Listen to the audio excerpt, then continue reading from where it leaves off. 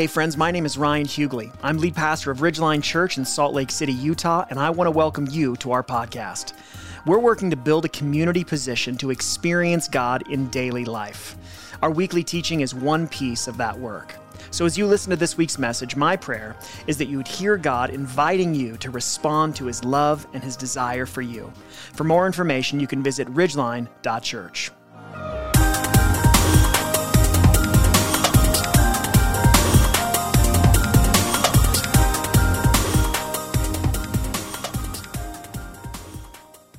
Hey, I woke up this morning, and my ritual practice on Sunday morning is to get up and to sit with God for a while before I start working on my message notes. And so this morning I got up, and I was sitting with God, and I was working through the various places in Scripture I was trying to read, and I was having a hard time focusing, as I'm sure all of us can relate to anytime you've ever tried to pray or read the Scriptures. One of the questions people always ask is like, how do you keep your mind from wandering? I don't know the answer to that. I do know that this morning my mind was wandering, and my mind kept wandering to this morning, to our service, and to what God was going to do here, to some things with my message, or I want people to feel welcome when they come. And so I just, no matter how hard I tried, I just kept getting distracted, and my mind kept wandering back to the service. And so about the 6th, 7th time that happened, I sensed this kind of internal question from God, very, very simple, asking me, what do you want? Thinking about this time, that question that I just posed to you before I prayed about this service, asking me, like, what do you want when you gather together with these people every single week? And the truth is, like, I kind of want a lot of things. Like, I want to preach and teach in a way that is clear and that people hopefully find interesting and don't bore people to death. That's not my goal. Boring people with the Bible is a sin, in my opinion. So I hope to not do that. I want our affection for Jesus to be stirred as we sing. I really think that's one of the main things that happens when we sing, is our love for Jesus is stirred. I want people who are here, those of you who are here for the first time, it matters to me that you would feel welcome and loved. We want you to be here. And so I have all of that going on. All of those are various things I was thinking about this morning. Those are things that I want to have happen. But then the truth is, as I kind of sat with that question, there was one clear answer that rises so far above all of those other things. And all those other things that I just mentioned, they are good and important and necessary factors that we want to have happen here.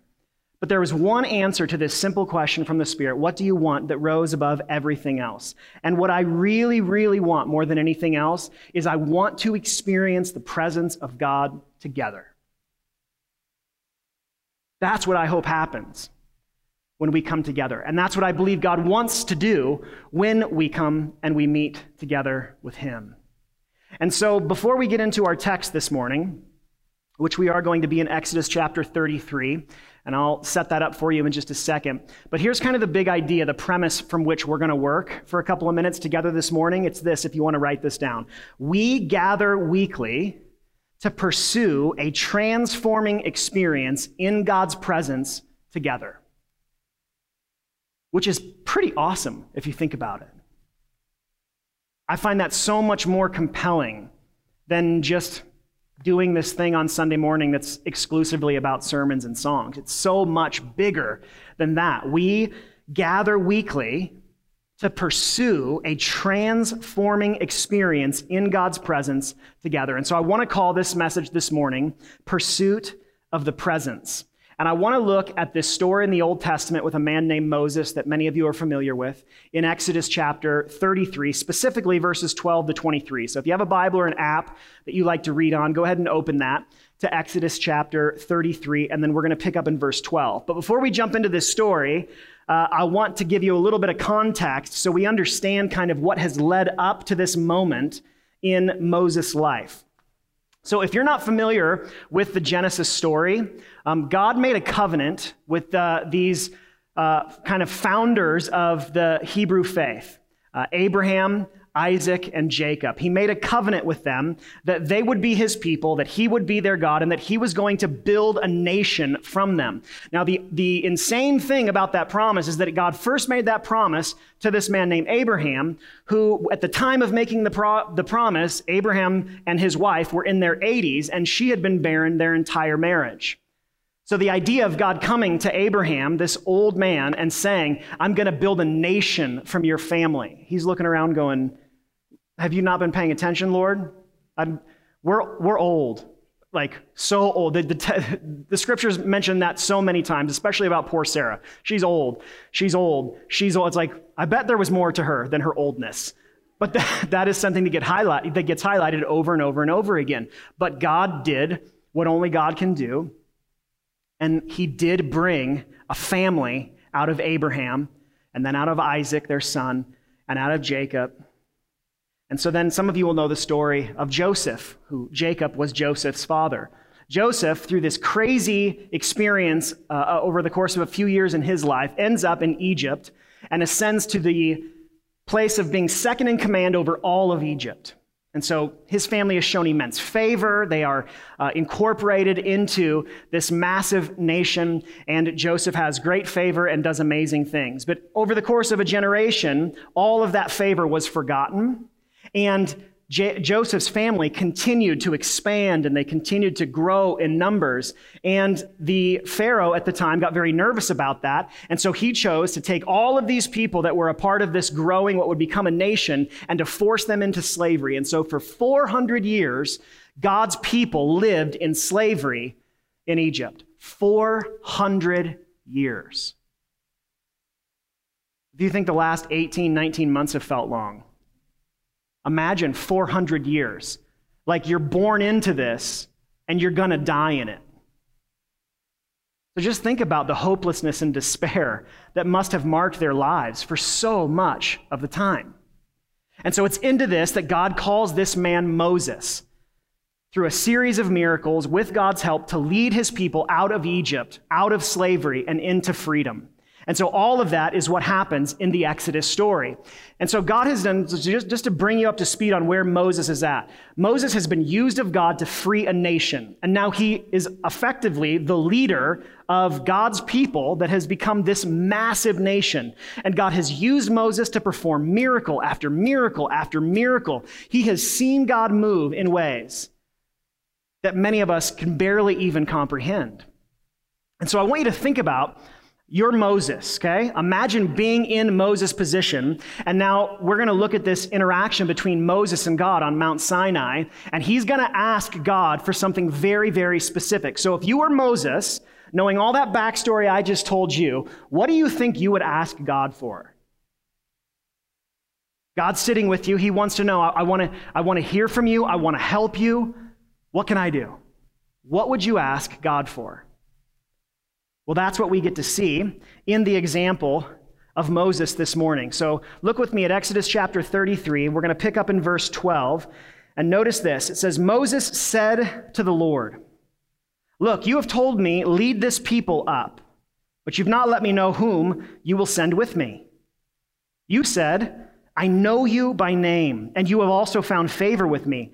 Now, if indeed I have found favor with you, please teach me your ways, and I will know you, so that I might find favor with you. Now consider that this nation is your people." A couple of things I find really interesting about that. One, Moses did not ask for, so he's effectively like a military leader as well. And so he doesn't ask for like victory as they continue to follow God into this new land that he's promised them. He doesn't ask for favor with the people. He doesn't even ask God, which I think would have been a great request. He doesn't even ask God for wisdom to lead this growing nation of people that he always felt very ill-equipped. He doesn't ask God for any of that. What he asks God for is more of God. That was his request. Moses had this thing about him, if you're familiar with his story, where he kind of always felt inadequate for everything that God called him to. And so he was always asking God to send someone else or to send help to help him. And so that's how he ended up with Aaron, his brother, helping him in Egypt. And so yet again, Moses is in this position where he's like, all right, you've told me to lead these people up, but who's going with me, Lord? We both know that I'm not doing this by myself, so who's going to go? And he asks that God would teach him his ways so that he would know God more deeply, which I think is just, not to sidebar for too long because I got to keep it tight today. But that's an important little corrective for the way that we think about the reason for being taught the things of God. Oftentimes, what turns us into legalistic Pharisees is when we absorb information for the sake of information, as opposed to absorbing the things of God in the Scriptures for relationship with him, so that we would know his heart and his mind more. And so Moses, his prayer is very, very simple. Lord, teach me your ways so that I can know you. Moses wanted God. And the good news is that's a prayer request that God always says yes to. Listen to verse 14. God replied, my presence will go with you, and I will give you rest. And Moses said, if your presence does not go, don't make us go up from here. How will it be known that I and your people have found favor with you unless you go with us? I and your people will be distinguished by this from all the other people on the face of the earth. And the Lord answered Moses, I will do this very thing you have asked, for you have found favor with me, and I know you by name. And then Moses said, please, let me see your glory. So in response to this request about whom, Lord, are you going to send with me, God says me, which is great. Like if you're picking teams for anything, getting God on your team is a huge win. I don't care if it's dodgeball or leading the people of Israel into the promised land, like you want God with you on your side. Being against him never goes well. And so in response to whom are you going to send, God says, me. I'm going to go with you. My presence will go with you. And Moses, overwhelmed by that, makes this very specific request for more of God again and says, let me see your glory. Now, glory is a word that is used throughout the scriptures, especially in the Old Testament. And it's a reference to the manifest presence of God. So we have this scriptural truth that is the fact that God is always present everywhere. We talk about that almost every time we gather. There's nowhere we go that God is not. There is no moment in our lives in which God is not present with us. We call that his omnipresence. He is everywhere with us. And there are times where he manifests and reveals his presence in a very pointed way. And so he did that in the Old Testament by leading them as a pillar of fire in the night and a pillar of smoke during the day. That was a moment in time in which, in a place in time in which God revealed his presence in a visible, tangible way. And so that's what Moses is asking for. Lord, show me your glory. Verse 19, he said, this is God's response, I will cause all my goodness to pass in front of you, and I will proclaim the name, the Lord, before you. I will be gracious to whom I will be gracious, and I will have compassion on whom I will have compassion. But he added, you cannot see my face, for humans cannot see me and live. The Lord said, here is a place near me. You are to stand on the rock, and when my glory passes by, I will put you in a crevice of the rock and cover you with my hand until I have passed by. Then I will take my hand away, and you will see my back, but my face will not be seen. It's a pretty sobering testament from God about his transcendence and his power. That he says, hey, you can't see my face, or you won't. I don't know what would happen if a human saw his face. In my mind, it's very similar to the end of Raiders of the Lost Ark. When they take the cover off of the Ark of the Covenant and their faces melt off, that's what I envision would happen if one saw the face of God. But we don't know for sure. But what God makes real clear is see my face equals death. And so he constructs this very gracious way for Moses still to get a glimpse of his presence right there with him. He hides him in a rock with his own hand as his presence passes by. And as we're going to see in just a moment, just that glimpse was enough to change Moses from the inside out. And I think it's very interesting that the book of Hebrews says that Jesus is the radiance of the glory of God, and he is the exact imprint or manifestation of his nature. So there's a sense in which Jesus is the ultimate picture of who God is and what God's like, because he is God the Son. But in the very same way, Paul in 1 Corinthians 13:12 says, "For now we see only a reflection," which is why there are so many things about God that we don't understand. And that's the way that it's going to be and going to remain until the day, as we've sung about this morning, when Christ returns and we genuinely get to see him face to face, but that day will come. But I do think that as we look at this example from Moses, I think we learn two very important truths about God's presence that should make his presence our hope when we gather together like this. So make a note of these two observations to make about the presence of God. Here's number one. God's presence makes us distinct. God's presence, we as his people, his presence in our midst is what makes us distinct. That's exactly what Moses said. He said, "I and your people will be distinguished by this from all the other people on the face of the earth." And so I wonder if I were to pose to you the question, well, what is, I kind of just gave this answer away, but pretend I didn't just say that. What do you think makes a follower of Jesus, a son or a daughter of God, what makes them distinct? And I guess the honest answer is a lot of things, probably. But oftentimes, when we think about what makes us distinct as followers of Jesus, we immediately think about doctrinal things that we believe. We might think about moral ways in which we try to live more and more, especially in our Western context. We think of, a lot of people think of particular political affiliations, and we think all of these things are the primary things that make us distinct as the people of God. But I would argue that while those might be a factor, it's not the main thing. The main factor that should make us distinct as the people of God is his presence in our very midst. Because if it's not that, then the truth is we're just one religion in a sea of religions. Every religion has doctrine and morality and political implications that come with all of that. None of that ultimately makes us, it might make us different from them, but what is it that marks us as the people of God? And I would argue it is the presence of the very real, true, transcendent God of the universe. And there's no arguing with his presence. There's no denying his presence.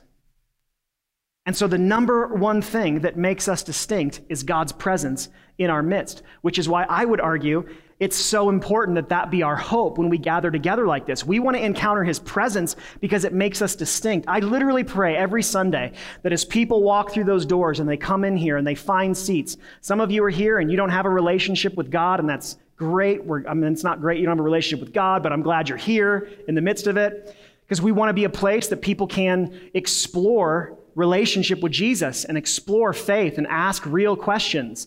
But I do pray that even as you come in here, and you may not be sure what all you believe, I pray that there would be a presence here that we believe is the Spirit of God that would be undeniable for you. That you might leave still going, I'm not sure that I believe everything they believe. I'm not sure I believe everything the Bible says, but something very real is happening in that place. We believe that God's presence makes us distinct, but that's not all. Secondly, God's presence leaves us different. God's presence leaves us different. So if you were to fast forward to Exodus 34, we're not going to read the entirety of that, but Moses stays up on the mountain with God as he interacts with him. And when he's coming down the mountain, Genesis 34:29 says this. It says, the skin of his face shone as a result of his speaking with the Lord. So Moses comes down off Mount Sinai. The text goes on to say they had to throw a sheet over his head because everybody was too freaked out to be around him and talk to him, because literally his face was shining because he had stood in the presence of God and spoken with him. Now, our skin may not actually shine when we leave church, though that'd be cool. But I think you can tell when a person's been with God. There's a handful of people that I've either met or that are in my life, and every time I get around them, there's just something qualitatively different because I know they've been with God. Some of you are some of those people. And the reason for that is that God's presence leaves us different. And so my prayer every single week is we would leave this room just a little bit different than we came in. And I believe that it's God's presence in our midst, not just new information that you're hearing from me, but God himself is working in and on and wants to work through you. God's presence makes us distinct, and God's presence leaves us different. And so the question is, how do we position our service to experience his presence together? Because, it's not very hard to throw together a couple songs and have someone stand up and open the Bible and talk a little bit. But how do we actually structure this time with our specific hope in mind that we want to experience the transforming presence of God together? And so what I want to do is I want to share with you the intent and the thought that's going to go into structuring our worship services as we move forward together. There's 8 movements that are going to make up our 90 minutes that we spend together. And so just before I lay these out, I want to explain that. I want you to know that we're never trying to what's the best way to say this? We're never trying to call down the presence of God. And we're never trying to convince God, would you please come and meet with us? We're never trying to do that because he's already here. So we're not, and so I was thinking this morning about that notion. I've even heard people pray over the years, trying to pray God into the room as if he wasn't here before we got here. Or as if they're trying to convince he's a spell, that if we could just get the right spell cast, then God will show up. I'm not talking about any of that. That makes me think about this other story in the Old Testament where Elijah is having a standoff with the prophets of Baal. Some of you may be familiar with that story. And it was a demonstration of whose God is the true God. And so the prophets of Baal built this giant altar. And they're dancing around this altar for hours on end, screaming and pleading with Baal to reveal himself. For hour after hour, they start to cut themselves to show their sincerity, trying to convince Baal to come and to reveal his power and his presence. And spoiler alert, it never happens. And then it's Elijah's turn. And Elijah just humbly and quietly bows his head and asks that the one true God of the universe would reveal himself. And the scriptures say that fire fell from heaven and consumed the entire altar that he had built in place. So we don't do anything to we don't have to call God down. He's already here. The question is, how do we position ourselves so that we can actually see him as he actually is in this place, so that we can hear what he wants to say? So how do we position our hearts to see the God who is already here? And so let me just share briefly these 8 movements with you. I'm going to go through these quickly. And this is what you're going to begin to see. This is how we structure our time together with the hope and the intent of experiencing God's presence together, all right? So the first movement is welcoming. Welcoming. That we would have a heart, an attitude, and a posture that would be welcoming to the Holy Spirit. Lord, we are not here to resist you. We acknowledge you are here in this place, and we want to hear from you. And so our posture is one of welcoming. And so we do that through a call to worship. We're also going to begin to see, you'll see it next week. Historically, the reason that a candle or candles have been lit in worship services for 2,000 years is that candles were meant to be a visible representation, a visible reminder of God's presence in our midst. There's nothing magic about candles, but we are a visual people. And there is a helpful reminder in something as simple as a candle that reminds us, man, God is here. And there's so much inside of us and outside of us that tells us that God's not with us, that even a simple reminder, like a candle, can be a reminder, no, he is here, even if I don't feel him right now, even if I'm not hearing him, even if I'm not experiencing him, I'm going to stand on the truth of God's word and believe he is here. And so we start by welcoming. Secondly, we go into this second movement of entrusting. Entrusting.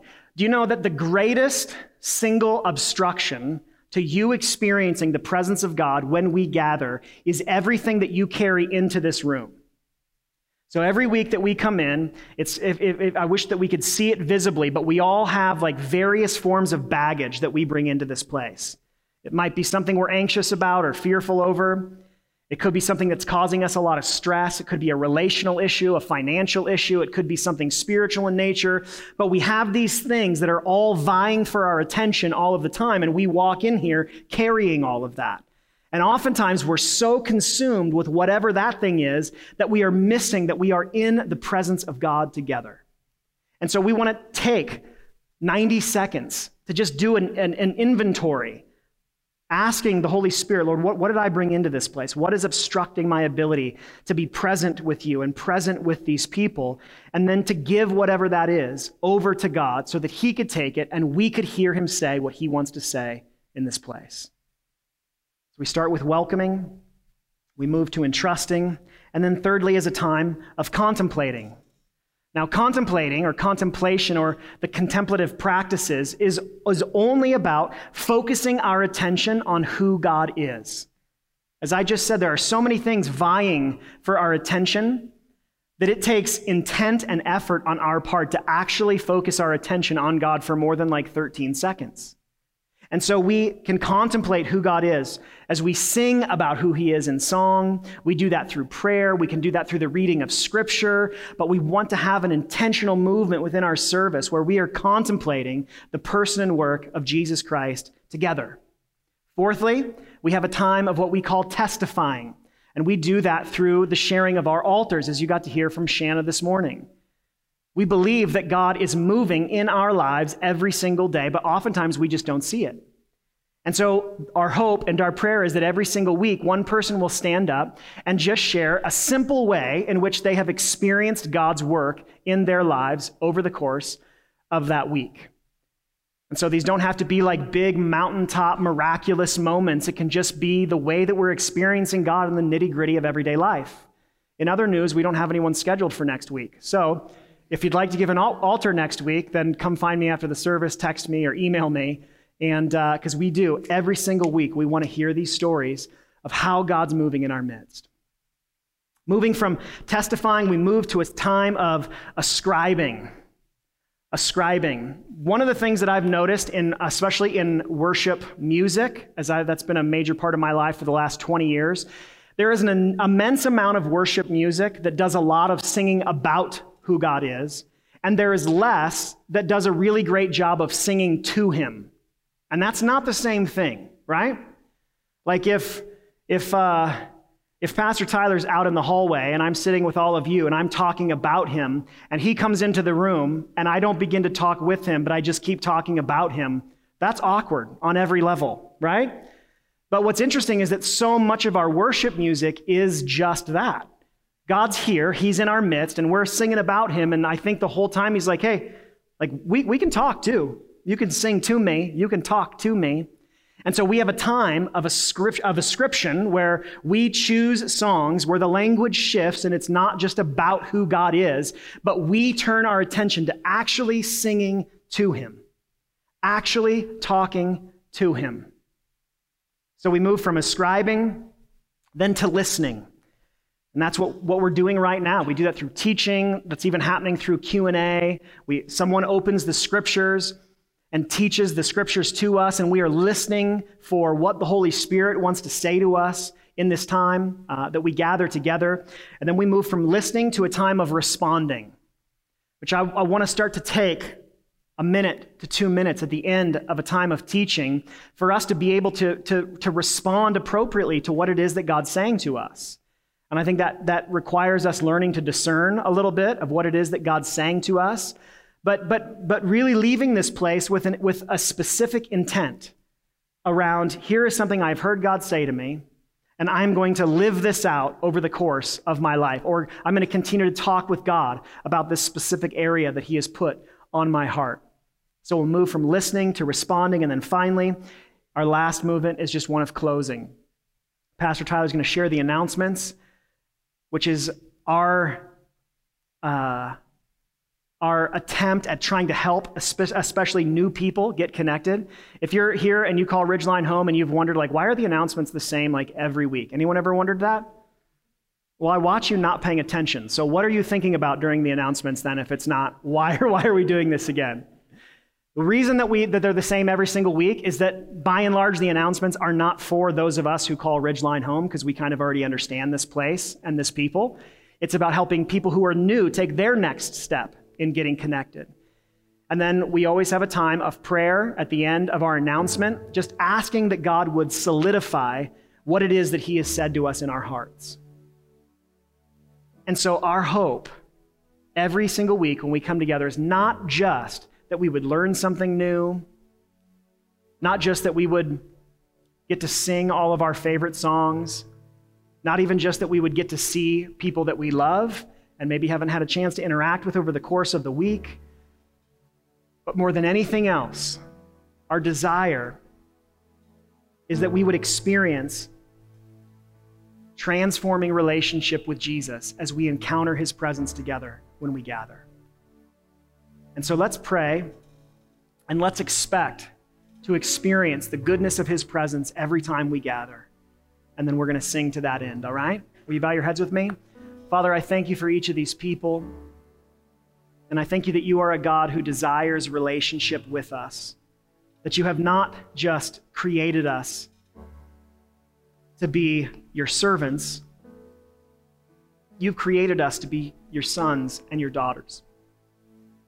And we thank you for that immense gift of relationship. And Lord, we want to be aware of your presence more than what we are. And so, Lord, I pray that you would teach us to be sensitive to that. Teach us to position our lives for relationship with you. And I pray that you would help us to prayerfully plan our time together in this space to become more aware of your presence with us, more aware of who you are, more aware of what you're like, more aware of what you're saying to us, more aware of what you're doing in and around us and what you want to do through us. Lord, we will not settle for mere sermons and songs. Like Moses, we boldly pray and ask that you would help us to see your glory, to see your presence in our midst. We thank you for being a good God who is faithful and loves us well. Help us to see you for who you are. In Jesus' name, amen.